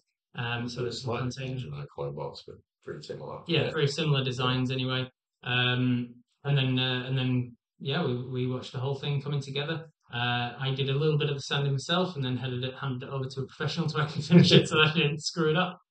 And then I asked, because it was a relatively quick turnaround on getting the design of the name Apis engraved on the top. I asked 3 of the community members who make art for me at various times to come up with different designs of Apis, and then I chose the one that I thought fitted best with the most sort of fairy fey wild. And Ajo, I went with your design for the name Apis. Ready for the reveal? Ta-da! Wow. Apis with a nice curly Feywild kind of writing, and then a bee, because Apis's companion animal is a giant bee called Mel. Hell yeah! So yeah, there's Apis's dice box, and when I get home, and it's a fantastic timing as well, because one thing I did in that campaign was they went to the Feywild to meet the Merry Gentleman and everything. And because the Feywild has this mind manipulating magic thing, where if you come back from the Feywild and you don't have Fey ancestry, you couldn't forget your time there. Oh wow! And because it's a solo campaign, I had them roll to see if they would remember their time there when they arrived there, as soon as they stepped into the portal to go to the Feywild. Do you know the results of those rolls yet? So I rolled it. I got a fail. So I jumped instead to them coming back to the material plane and skipped over a big time skip of them in the Feywild. Wow. And just went, you arrived back in the material plane, you don't remember your time in the Feywild, and everybody in the chat lost their mind, like, what did we do? Because there was so many paranoid people in the chat being like, let's not make any deals with any Fey while we're there, make sure to never give your real name to the Fey, and never accept any food, and never do this and this and this. And then they jumped back to the Fey, they forgot all their time. So they went back to the material plane, eventually carried on the story from there, piecing together a little bit at a time as to what's happened. one of the things is the Dicebox had changed names to now say their name, and they were like, what does that mean? Why does the Dicebox say our name on it now? And then eventually they went to some myconids who did some mind manipulation magic and were like, oh, we can unlock these secrets for you with some shrooms. We've all been there. So they went on this shroom trip, and then at that point I jumped back to like a D level of them. We jumped back in time and we acted out what happened in Feywild and had the next few sessions in the Feywild. And then in the very last session that we've played to date was them finishing up everything they were doing in the Feywild and stepping through the portal back to the material plane. So we're now jumping back to present day. Awesome. Now that they know why they've got the dice box. Hell yeah. So it's coincidentally an absolutely perfect time for it. Because next time we actually play Twitch Tales, which is next weekend, they will have the actual dice box in hand, full of the bone dice. That's really cool. So very excited, very pleased with that. Thank you very much for it. I love it. Thank you. I love it. And not only have I now got a tea tree dice keeper, but I have a Black Hat Sassafras unique custom dice box as well. Yeah, we don't actually sell those on the website. No, I think so. People are interested in that. I'd be keen to hear about it. Yeah, it's nice feedback. So as I show off these last couple of items, don't forget, guys, that this is, although I do ignore you for the most part, this is a live stream, so you can ask your questions as well. If you're finding that I'm ignoring you, which is the case when I've got such interesting guests, just don't forget that you can do the channel point redemption of the D&D Ask Me a D&D question. It only costs 50 channel points, so by now in the stream you've accrued plenty enough of those. You can ask your questions. I will open them up at the end, and we will answer the chat questions. Yeah, awesome. This is an example of something else that you sell on your site, which is the coin box. I'll just double check my coin for you don't want to show off. This is a coin box. It's a similar size to the dice box that was made for me. That's Jarrow. This is Jarrowwood, which is the concrete durable. Feels like it's got a decent weight to it as well, doesn't it? You could use that as an improvised weapon. Bludgeon somebody to you wouldn't even need the thing. Here's the coin box and showed up with my Robert Hartley coin. It fits beautifully inside there, really nice and snug. It's like I've been told recently that I may have ADHD, and I've also for a while wondered if I'm on the OCD spectrum as well, because just things like this are just super, just viscerally satisfying when something fits so snugly and so nicely. And then it fits nicely in there. You've got your dice your coin when you want to carry it, and then when you want to display it. Yeah. Oh, beautiful. Goes in there, and it can stand up on your shelf. Yeah, like a little trophy. A little trophy. Yeah, I love it. You could have it if the coin was for like I can imagine the DM having it just like displayed on their DM screen, and the coin of doom or the coin of fate or something is like a medal or something. If the DM only ever flips it when there's a 50, like death saves or something. Yeah. Or like there's something like that. Death saves would be good, because death saves are meant to be 50-50. That's a good idea. And having the death save coin and be like, well, let's see if you survive. Putting it in the box and being like, oh, nah, dead. It's a skull on one side, an angel on the other, or something. Yeah, I can imagine that. Yeah. I've seen people use it as like almost like a divine intervention type thing as well. Right, yeah. You can use it once to call a god or something to come and help you through the game. Yes or no. I love it. Yeah.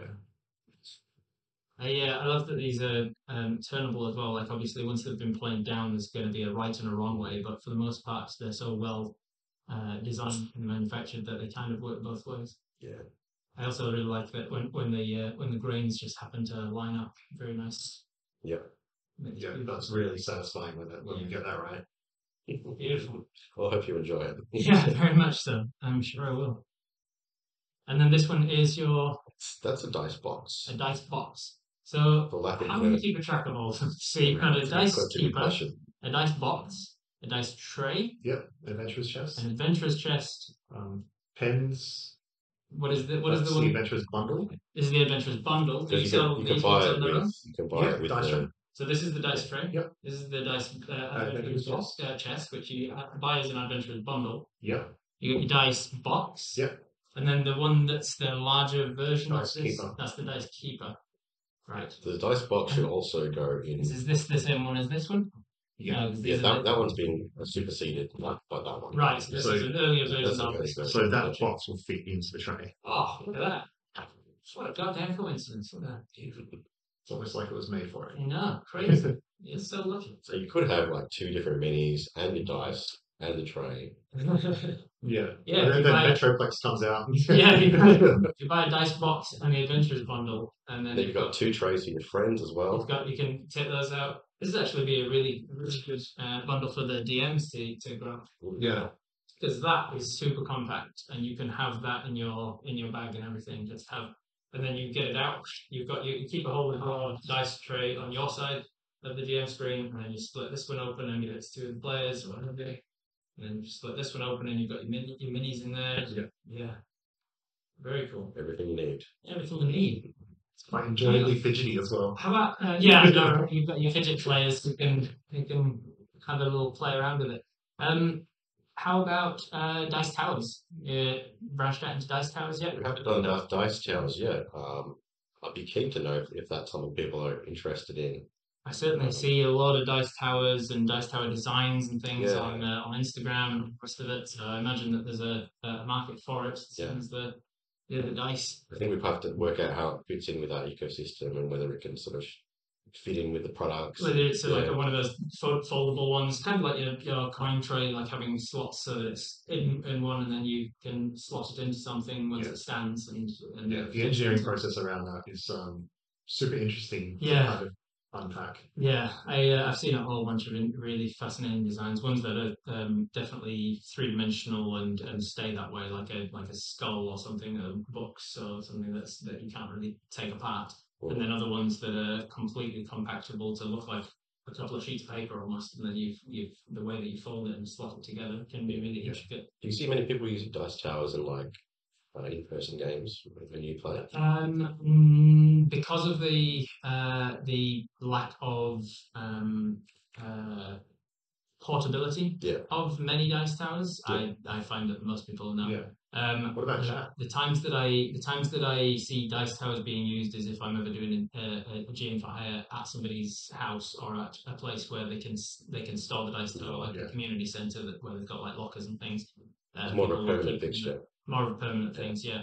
I also see people using them as more of the GM side of things, like GM screens that come with the dice towers as a part of it, and then you can kind of switch which side of the GM screen it rolls on. So if you want to roll out in the open for a death save or something, or if you want to privatize it, you can flick a little thing and then the dice tower comes down your side. So I've seen those sorts of things. How about you guys in the chat? Do you use dice towers? Maybe we get a poll going. Do you use a dice tower when you're playing D&D? If enough people want one, we'll build one. Yeah, because if there's demand for it, there's dice towers. Dice towers. The thing about dice towers is it's always fun to use them if somebody at the table's got one. Yeah. I see the what is it called? Dimension 20, the series that Brendan Lee Mulligan's the GM for. He uses dice towers for like special dangerous rolls or something. Like if it's like it's make it or break it time kind of thing. You've got to succeed at this or not. They'll put the dice tower out and it adds to that drama. The cameras can get right in on the tray and everything. Yeah, very good.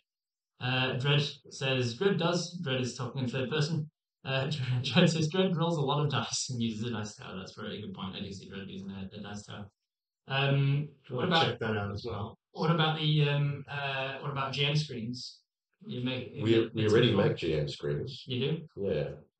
Nice. So we make them out of Australian hardwood, right? Mm. And they sort of have a magnetic hinge design, which is pretty cool. Yeah. And they're also customizable, so you can get them engraved with whatever you like, really. That's really good, isn't it? It's a satisfying weight to that pen. Mm. You got any GM screens here? I don't think I saw them when I was here like last. I don't think we do. Yeah, I think I've got a couple at my place. Yeah, I think I've got a couple of them as well. Yeah. Cool, Probably should have brought them along. Yeah. This would be a good fidget as well. It's got satisfying sort of resistance as you turn. Yeah, so we got those hand turned by an Australian wood turner, right? Who makes hardwood pens, and the wood selection that he used matched our library really well. Right. Yeah. So the quality of the pen and even the fittings of the pen itself are just really satisfying. I've got a couple of friends who are real stationery nerds, right? And I bought them a pen, and went down really well. They've gone and ordered different color inks to get the cartridges to go inside. Right. So they'll Because they fit a standard, I think it's like cross style. I think that's right. Ink refill, so you can replace them with whatever you want. Yeah, and we were talking about leatherwork before. Our leatherworker made a little leather pouch for it, which was that's all hand punched. So hand stitched. Yeah. That's brilliant. I've always found it fascinating that like the amount of uh, excitement there are for pens on markets, like people who can really admire great fountain pens and stuff. Yeah. Because I've always been so bad at keeping pens that I'm like, I could never imagine spending any amount of money on a pen because like bits and biros, I can replace them when I lose them invariably. I don't think I very rarely use a pen to the point where it's run out. I use it until it's lost. Yeah. My wife's got the Shiro version of that, and I've stolen it. There was an ongoing joke when we first launched them that I wasn't allowed to have one. Right. Yeah. As memes sort of arrive, so I swiped my own, so I still don't have one. I'm just permanently borrowing. Permanently borrowing. Yeah, at the same point of not running out of pens, I also don't really buy them. You just accrue them from other people who've lost them. Especially when I was back at drama school or university or whatever, you just find pens that they're around their study room, and you'd be like, well, that'll replace the one I lost. Yeah, somebody else will pick mine up. You don't want to lose those though. No, it's super nice. Gosh, no. Yeah, that's why I'd be like, hey, that's a gift for somebody else. That's how I'd be like, this is beautiful, and then the next week I'd be like, where did my pen go? Yeah, that's left it at somebody's house. It's such a treasure to write with. Yeah, and the weight. The weight was the first thing I noticed. It was like, this is a really beautiful, nice pen. And then when I started opening it, I was like, oh, it's a silent fidget toy. Like it's got a really nice kind of resistance as you were. Even the pocket clip, right, is really rigid as well. You'll get your plastic things, you'll fiddle with the pocket clip and pop. Right. Stories all this time. But good luck with that one. It's really strong. There was something else I was going to ask about though. Let's see if I can get it back in my head. Nope. I think it was just rounding out that talk of future plans for Wootenforge. Have you got any particular products that you really want to start making, or different designs of things that you're thinking about, or some design process? So many things. So many top secret things. Top secrets. Yeah. Any exclusive? Exclusive, what do they call it? First looks or teasers or sneak peeks or anything you can tell us about? Well, when anything comes available, I'll definitely hit you up. Give me a sneak peek exclusive. Yeah. Wonderful. Absolutely. I think we're going to be really pushing the boundaries on what people have seen in this space. Yeah. So, keep an eye out. The lab is real. Yeah, it really is. When you've got so many differently abled and differently talented people in the same spot, you'll either get an explosion or you'll get something magical happen. And we're not quite sure which one's going to come first. both. Probably both. What is the process of when something happens? Like what's the first thing that you do when you've got this idea? Is it usually pen and paper for you, or do you go straight to the computer? Usually it starts with just a bunch of us sitting around talking. Yeah. And I'll come up with an idea. Do you guys think we can do this?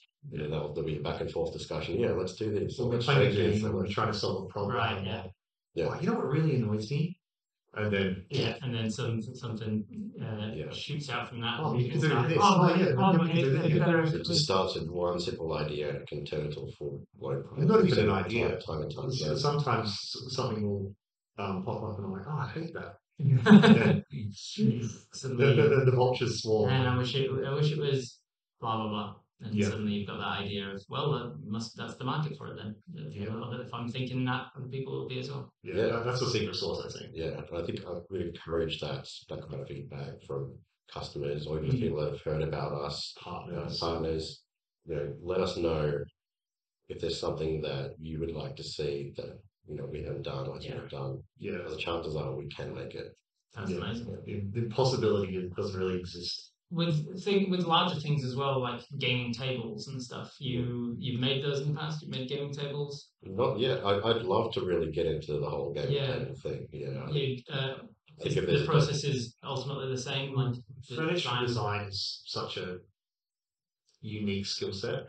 Because it's got to hold a lot more than just the Yeah, exactly right. The scale is bigger.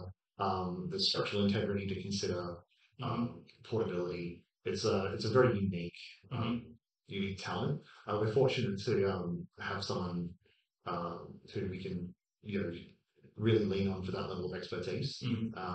The design elements are different. The fittings and fixtures and the architecture of the piece is it's a very different world. Would you like us to make you a gaming table, Rob? No, You've got one already. The VLDR studio is just being made. Finally, they were the largest Kickstarter in New Zealand history. We raised, I think, $2.5 million for a VLDR studio because they were sick of hiring out spaces for all the different skits and things, and they got to a point where they were like, we need to start producing ourselves.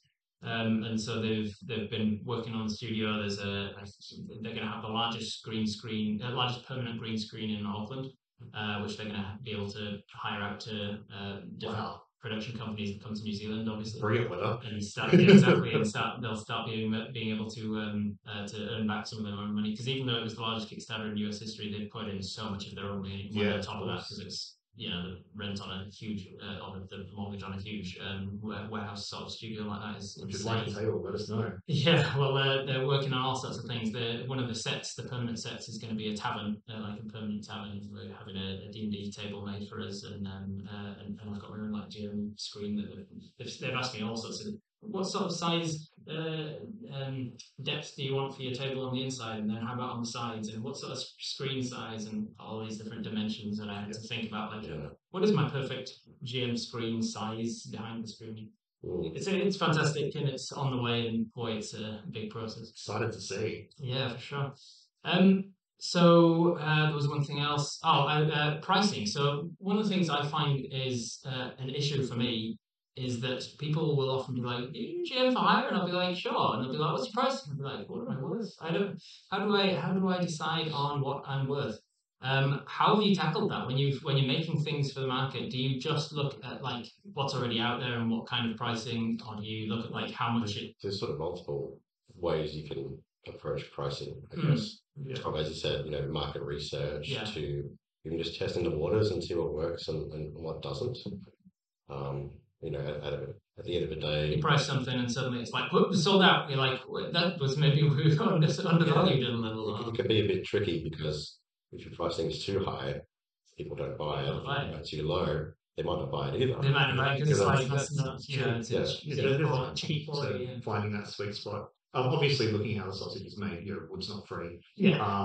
So there's labour. There is all of that. Or all these tools that you've had to get the mortgage or a place like this. Something the lights keep on. But there is a certain quality of the stuff that we're producing, and for rare earth magnets and vegetable tan leather and Australian hardwood, and the quality of the engineering that goes into building this stuff, they really do have an heirloom quality to them. So there is a certain investment's the wrong word, but there is we built the product to last. It's not something you're going to throw away after a month. Not like thank you. Planned obsolescence of a No, lot of things on the market where it's like, well, if we built it to last, they're not going to buy another. We want to see people with stuff in 10 years that's got chips, dints and chips and marks on it. It's like, this black stain in the corners from where so-and-so spilled coffee on it when I got 20, and they went, what? Or my DM threw one of his steel dice at me. I protected myself. And that's a fun story element. And we want to see the life of this and the stories of this would really continue. And that's what's romantic to us about it. And people really do gravitate towards having something that's going to go on all of these adventures with them. And we want to see these products passed down, like maybe to their children or grandchildren. Yeah, for sure. Or to because D&D is one of these where people will get into it for a bit and be like, life's getting in the way, and so you see like what do they call them on Trade Me and eBay and stuff, like these lots where it's like just everything in a lot. I'm not going to list all of the minis, but you get a bunch of minis if you buy this thing, because people get out of the hobby and then get back into it later. So people passing it on to their players and being like, hey, I'm going to sell all this stuff, but I want you to But this that is the straight. special bit, Special, yeah. And that's really what we think gravitate people towards the stuff that we're making. Is there is that it's not disposable, it's not you know, it's going to fall apart or anything. We really want it to have a life of its own. Yeah. And you know, people seem to like it, so we'll keep doing it. It's basically just storage at the end of the day, so it kind of doesn't have to be for dice or gaming either. Like, just imagine people getting out of like falling out of the hobby or whatever, and being like, I'm going to keep my paints in here, like my paintbrushes in here. Or I'm going to keep coins, like if they've got a coin collection or something. If I saw a dice keeper that's been flecked with paint because someone paints their minis in it, and it's a nice thing, I would love to see that. That would be such a joy. To see this reclaimed piece of timber that's been pulled out of some farmhouse or whatever, then shaped into this, and it's gone on these adventures, and then it's got dings, and it's got this real battle scars of it, and I really do. There is that sentimentality of, this thing's gone on lots and lots of journeys with me. We put a lot of passion into our products and a lot of hard work. We want to see it shows how much from the product appreciated. When we talk about it as well, like it really shows how you're passionate about the product itself and not just about like this is just a business. So if you do have Wootenforge products that have been well loved for a while, send photos to us. Yeah, post your photos in my Discord, post your photos on Instagram, make sure to tag us in it so that we see it. Love to see them and stuff. We'd love to see the battlestones. Yeah. Make sure to get your questions in. I'll start opening up to audience questions, as it were, then chat questions. So an hour ago, Ajo asked, hopefully Ajo's still in the chat, she probably will be. Ajo asked, have you ever used Huon? I understand there are a lot of restrictions on it, as well as being soft, but it's like wood made of silk and gold. I haven't used, they're talking about Huon pine from Tasmania. Right. We haven't used it yet. Why are there a lot of restrictions on it? Is it rare wood? Is it like possibly endangered or something? Possibly some export restrictions or logging restrictions or something like that. So again, we'd probably only seek something that's been reclaimed. Because there's a lot of that out there. But yeah, pine is technically a softwood, so it's quite nice to work with, but you have to approach it differently than you would hardwood. In terms of what we're discussing, different settings. Because you were also mentioning when I was here last that you have to worry about the temperature it burns at as well for when you're spinning the bits and things when you're drilling it. Yeah, that's right. So we'd have to take that into consideration. Haven't worked with Huon pine yet, but what is the technical difference between soft and hardwood? Is it like a spectrum where there is just like this grey area of like this is kind of both? There's no real difference. It just comes down to how it's classified. Right. I believe it's based upon someone somewhere kind of made an arbitrary line when this is softwood. Yeah, sort of how long it takes the tree to grow and that sort of thing. Right, gotcha. I believe is really the only difference. There's not any real difference between its density. There are hardwoods that are really soft, softwoods that are really hard. So it's a bit confusing. This is why eventually, because I went back to university recently a few years ago when I decided acting wasn't for me before I discovered D&D. I was like, I'm going to do something academic. And I tried out all of the different sciences at first because I wasn't really sure what to do. And very quickly, biology was like, I really love biology and zoology, but I can't study it because it frustrates the hell out of me. that life is under no obligation to fall into neat boxes. But I need things to be in neat boxes for me to understand it because I was like, you get it in biology all the time where it's like, oh, there are no X that ever Y, except for this example over here. Where it gets really confusing is when you look at names, like particularly informal names like Tasmanian oak. It's not oak at all, but it has some similar properties. They do that a lot because the Tasmanian tiger was because it was striped, but it wasn't anywhere close to the marsupial for Christ's sake.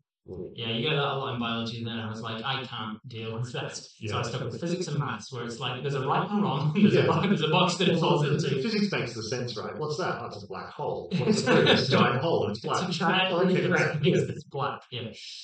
If you want to 100%. very soft edges, it's like silken gold. In what respects is silken? Like the color, you mean, Adrian? Yeah. Ah, that's cool. You hope to work with it one day if you can get your hands on some of it. Yeah, the opportunity cost is there.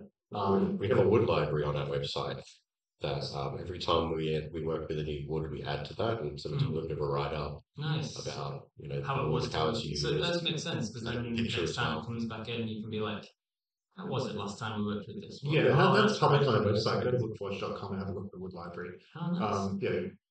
We love to share the experience that we've had. Yeah. And we find it really interesting. But we're also massive nerds. So what is the rarest wood you've ever worked with? Probably maple, maybe? No, probably Macassar ebony would be up there. It's very, very rare. Well, it's rare in the sense that it's hard to get in Australia. It's very dense and very expensive as well. So you kind of don't want to mess it up. Yeah. Be very careful with it. Yeah, that must be tough because, as we say, you've got to kind of trial and error to see what settings work. But you've got a piece that's like you can't afford to mess with this too much. Some high pressure situations that occur sometimes. Yeah. Lots of screen. Set a thing going and just like the other day, just hover over the stop. Yeah. Sweating. A lot of the times, those sorts of woods are used as veneers, so they're cut up into thin pieces. So then you can sort of laminate that on top of another piece of wood, so you still get that effect, but it's a more cost-effective and sustainable way to enjoy that wood. Yes. Make something that you're going to be able to actually make it and it's durable.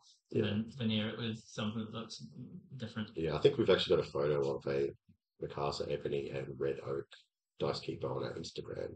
Excellent. Which we made as a present for one of the guys here. Nice. Yeah. And it's one of my favorites. And your socials, your Instagram's just Wootenforge, isn't it?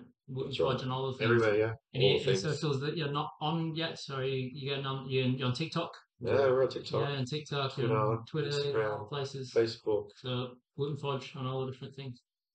Kelso asked an hour ago, how long do you have to cure wood before you start to work on it? Does it depend on the wood? I imagine so. It does, and it depends on the moisture content of the wood. Right. And the humidity of the air that you're in. Yeah. So generally you want the wood when it's green, when it's a tree, you just cut it. It contains a lot of moisture. The purpose of a tree is really to absorb moisture to live. So you really need to get that moisture level down as dry enough to work with tools. Yeah. If there's too much moisture in it, working with it is very difficult and can be dangerous as well. Yeah, right. So we have can catch and sort of spin the whole thing. Yeah, all sorts of things like that. So we have moisture meters and things that we have to check that it is a right moisture content for us to. And is it usually dried out and everything before it comes to you, or do you have to do a lot of that yourself? Sometimes, yeah. Because it's already been worked for something. Yeah, but it's not being reworked for small little heirloom pieces. It's been a bench out of someone's backyard or something. It's been rained on for 40 years. Right, gotcha. So there is that. Every piece is unique. Yeah. So the reclaimed stuff is the real trick. How often do you get a piece and you just like, we can't work with this? There's nothing. Well, it's more a case of just leaving it to dry. Right. So any piece you get, you're going to be like, we'll still get something out of it. Yeah. It may take a little while. Yeah. Usually when they cut trees down and they mill it into pieces, they either put it in a kiln or they let it air dry. Air drying can take years. Yeah. Kiln can usually take a matter of months to dry. Wow. Yeah, but often when we get a piece of wood in, we will let it sit in the workshop for a while just to let it acclimate to the this particular humidity and everything. It'll figure the workshop out. Because I imagine, pretty happy with this. Imagine Perth, it's not too humid too often. It's been relatively rainy while I've been here. At moments, but it's been storms. Yeah, for the most part, it's pretty stable. Yeah. And so we usually leave it in there to acclimate to our moisture content here in the workshop. Yeah. If you don't do that, you can risk the wood sort of warping and bowing significantly, or even cracking, because wood continues to absorb moisture throughout its life, Yeah. even as a product. Yeah. It will eventually acclimate to the Yeah, you get surface really moisture. old doors that haven't been finished properly that won't even go into the door jam anymore because it's just absorbed the water. Yeah, that's right. So leaving it to sort of season and acclimate is pretty key for stability. Yeah. But also, you have to work with wood movement. It's something that is going to happen regardless of the wood and how it's finished. Yeah. So either you can try and force it not to, Mm. which can result in problems like cracking and Cracks, hitting yourself there, or you can just accept that it's going to happen and work around it. Yeah, you build those tolerances and so like Tolerances, the fittings where when you snap it together, it Yeah. doesn't move. Like you build tolerances into that. Yeah, and so you can work out like they call tangential wood movement. There are statistics available online where you can see how much a certain species grows and shrinks. And you can factor that variable into the design of your product as well. Does it matter for sort of like the longer products like your adventure chest? Does it matter whether you're going sort of with the grain or against the grain in that respect as to how much it absorbs and stuff? Yeah, and in terms of how it moves as well. Right. So something like an adventurous chest will sort of tend to bow or cup sort of along lengthways. Right. And so you want to factor that into the design. Gotcha. Yeah, there's so much to think about. Yeah. It's kind of cool because it's not really like precise. It's something, it's random, and it's something the art of it that you need to account for because every piece is different and has its own personality, if you like. Yeah. Yeah, the wood doesn't really care that you're making it into something. No. It's going to do its own thing anyway. Is All there right, any, man. Live your best life. is there any particular wood that you haven't worked with that you want to at some point? Got a pretty good selection. Probably cowrie. Oh yeah, Yeah. Cowrie's beautiful wood. Cowrie's a New Zealand wood. My parents had a cowrie table that was swamp cowrie. It was like 40,000 years old or something, and pulled out of the swamp and turned into this beautiful table where they've kept the wriggly design of the outside, but you get to see this beautiful finish. Yeah, Yeah, that'd be pretty good. It's amazing how that wood has been preserved for all this time. Yeah. And now it's still available and you can make things out of it. Yeah. Right. Yeah, it's beautiful stuff. Kelso asks, stain over paint or paint over stain for outdoor wood decor, cedar golf tee markers, or is varnish better? Let's talk about. We didn't really talk about finishes in much detail at all. Like, what's your I opinion? mean, we tend not to use stains because we prefer to sort of showcase the natural color of the wood. Yeah. But generally, if you're using something for outdoor purposes, you'd want a really tough finish, so something like a polyurethane or a varnish or something like that. Really protect against the elements. So you put the stain, if you want to color it different color, and then you put a layer of varnish or on top of that. Would be my advice. And what about the finishes for your products? So for our products, we use a natural hard wax oil type finish. It's non-toxic, and I think it gives it a really nice feel on the hands. You can actually feel the grain. Yeah, you can feel it too. Unlike the stuff you're going to be walking on a deck outside, you're not really going to be. You're not focused on the main important thing being the feel of it. Different use case. You're going to be standing on your dice keeper, or at least you shouldn't. Well, Jared can pull you away with it, but that's not its intended use. Whereas, if you're going to be picking it up and handling it, you're going to be passing it around, you're going to be opening it. So you want to touch it and you want to be able to still feel that it's wood and not like a coat of plastic over it. And the smell of it as well is super important as well. Like one of the first things you do, you get any wood. That smell. I love the smell of the tea tree dice keeper. Yeah. It doesn't feel like plastic and it doesn't smell like chemicals. It feels natural. So you said it was wax oil? Yeah, it's a wax oil blend. Right. And it's actually very easy to repair as well. If you have scratches, it wears away over time. Probably something we'll do in the future is release like repair kits. Yeah. So if anyone has a ding or a scratch and they want to repair that, they'll be able to buy that from the website as well. And what's the process of finishing it once you've got it all to the final thing? How many coats do you do? How long does it take to do? Layers and layers. Until it's done. Yeah. It's such a sponge, and it'll just sort of keep going. And it's an experience thing again to know when it's done. Like how many is it? It'll tell you. That's enough. Yeah, I'm done now. Don't worry about it. I'm not absorbing anymore. I'm done. Yeah, it depends on the look and feel you want. Yeah. Yeah. If you want to feel rough or you want it to feel smooth or you want it shiny or you prefer it matte. Right, gotcha. It really depends on the look you want. Extras for it. Yeah. Wonderful. Creative Garden asks, what do you do with all the sawdust? I was actually going to ask that myself and forgot. Is it recyclable? Does it go to a landfill? Can it be reclaimed in some way? Yeah, so at the moment, nothing. Just But keep we're, it. Just we just keep store it it up. because we're looking at other Right, options as that's well cool. for how we deal with that. Yeah. Even like reconstituting sawdust back into usable product, Hyper. or like people with like horses and things use it as Right. well. Yeah. People use it in their gardens. Yeah. Provide sort of good nutrition for that. So there's all We've got sorts so much. of all sorts of options. Yeah. Everyone wants any sort Everybody of comes to you, like, here's a Let us know. takeaway, here's a keepsake. We've got bags the size of Rob. Just Just full of it. They really do. I took some B-roll footage of when the downdraft table was on. He was sanding, and it's like spinning around. It's really cool looking, but it's just huge bag sawdust. So much. Which is awesome. It gets everywhere. Yeah, I imagine. Yeah. It's incredibly flammable as well because it's aerosolized already. Yeah. And really bad to breathe in too, so it must be some of the health and safety stuff to be aware of. There is a lot, and the downdraft table is part of it as well. Yeah. Just making sure that dust is controlled from the source. Things like you can proper PPE, making sure dust control is in place. Yeah. There's a lot of health and safety concerns in a wood shop that need to be addressed. Take that pretty seriously. Yeah, imagine you'd have to. One of the things that's really critical, we're working with our friends. Yeah. Like we're working with people that we really love and care about, keeping them protected with all of this. There's essentially dangerous transformers out there. The Decepticons don't care that you're me. No. So we really do want to keep our loved ones.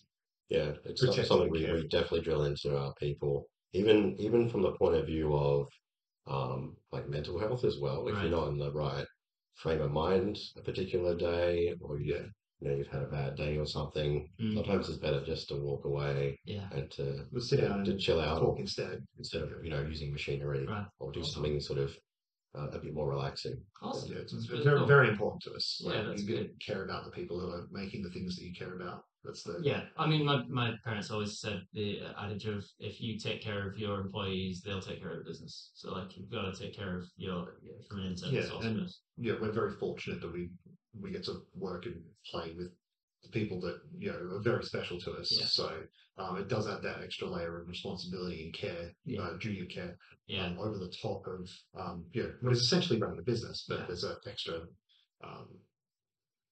Extra level of. They're all superstars, and we couldn't do this without them. For sure. Yeah, and everything that we have is been They're not watching. No, we don't care. They're our friends, and we want them first. But we are very, very privileged to be able to work with absolute rock stars. You met Jeff the other day. Yeah, he was awesome. Real friendly guy, and really friendly and really helpful in guiding me through the process without feeling patronising as well, which was really important. Oh, he can be patronising. Have him at a table. But we've played D&D with almost everyone here, I think. I have played D&D. The initiation. It's the induction. We're all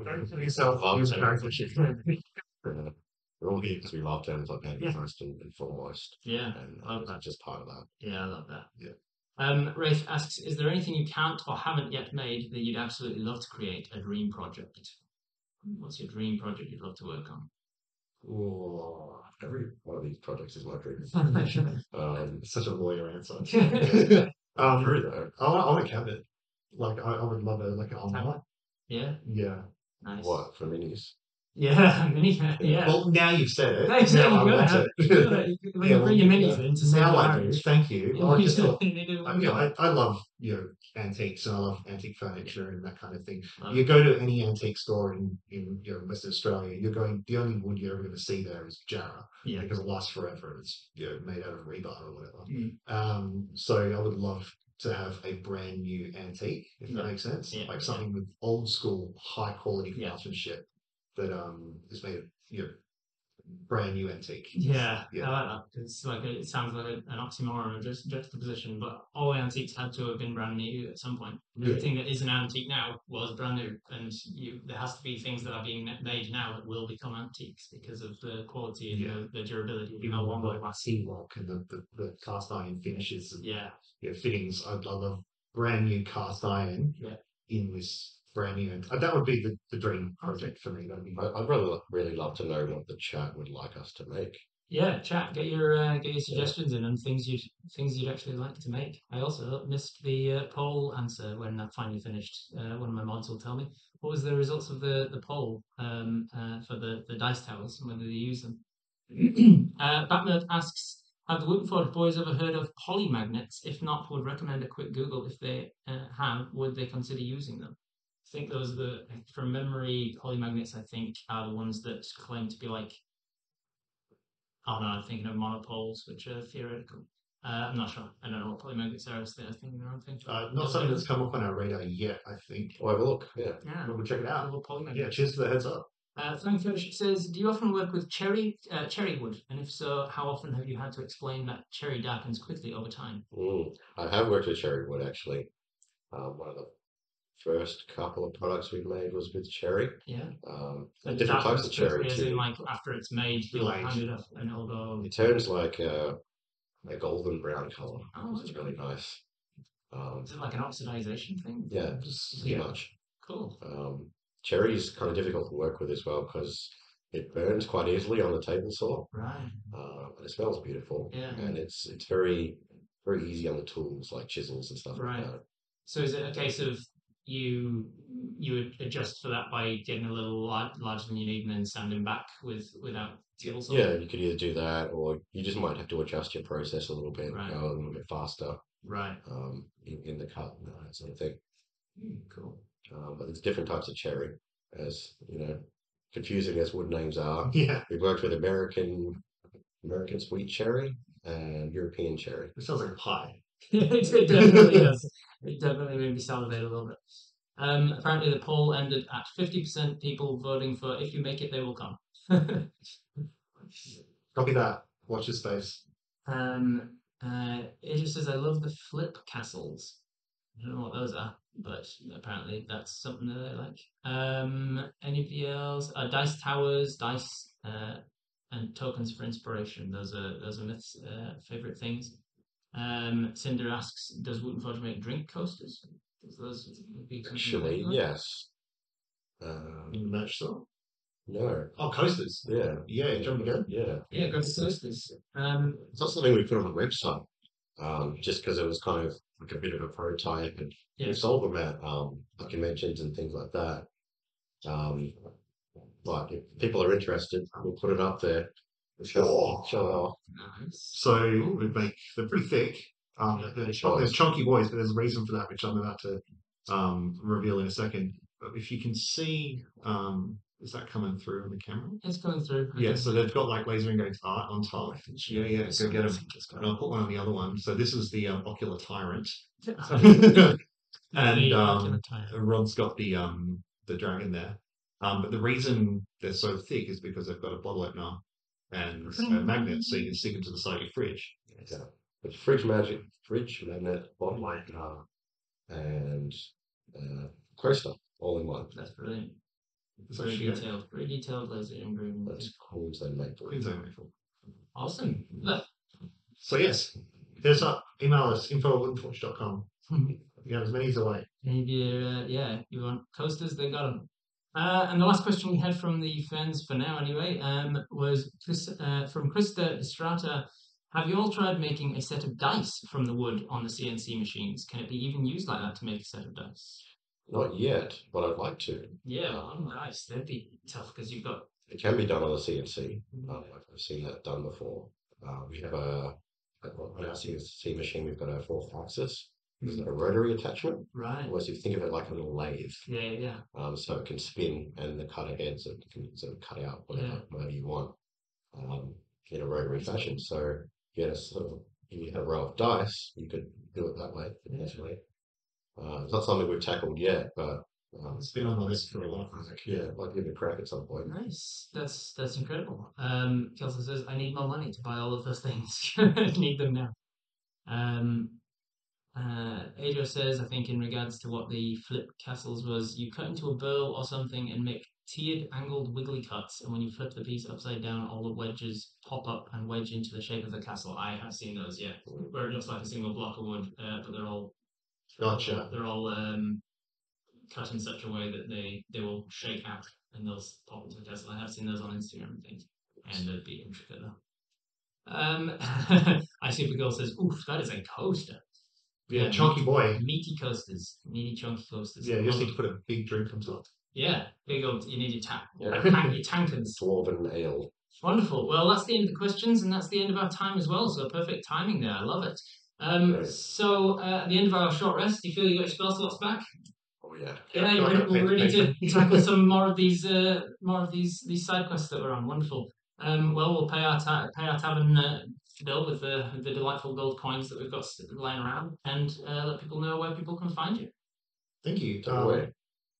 I'm Nathan Miller. I'm working at Wootenforge. You can find us at wootenforge.com. I'm actually going to be guest starring on The Eldritch Scribe Sunday and Monday. That's a secret. I don't think that's well, not a secret anymore. So you can catch me. You can catch me on the Eldritch Scribe, 7 p.m. Western. But generally, you just find me around here. Yeah, and I'm Aaron Wooden. I work at Wootenforge as well, makers of Australia's highest quality tabletop gaming accessories. Nice. Check us out at woodenforge.com. And thanks very much, Rob, for having us. Yeah, obviously, awesome conversation. I loved hearing from the questions from chat. That's been wonderful. It's been great for me as well. I love short rests. It's such a good series because I just get to meet and chat with so many amazing people. And if you are new to my channel, if you've just tuned in, or if you're here from Wootenforge's community and you're new to me, I'm Robert Hartley, GM. I'm a full-time professional dungeon master, TTRPG player, content creator, nerd. This is what I do for a living, and your bits and subs and donations and support on Patreon and things is literally how I pay my bills and how I can pay for travel to places like Perth where I can meet amazing people. So thank you very much for all of your support, and do consider sticking around in the community. Until next time, Thanks, thank everyone. you to the mods, thank you to everybody for being in chat, and thank you for all your wonderful questions. I'll see you later. Bye. Bye. That's all for that episode of Short Rest, but if you want to be there for the next one live, don't forget to head over to twitch.tv/Robert Hartley GM and click the little love heart to follow the channel. Alternatively, you could wait for it to hit my YouTube channel at Robert Hartley GM. Or if you really enjoy my work and want me to keep making it, head over to patreon.com and consider supporting me a few dollars a month. I really appreciate it. Thanks for listening.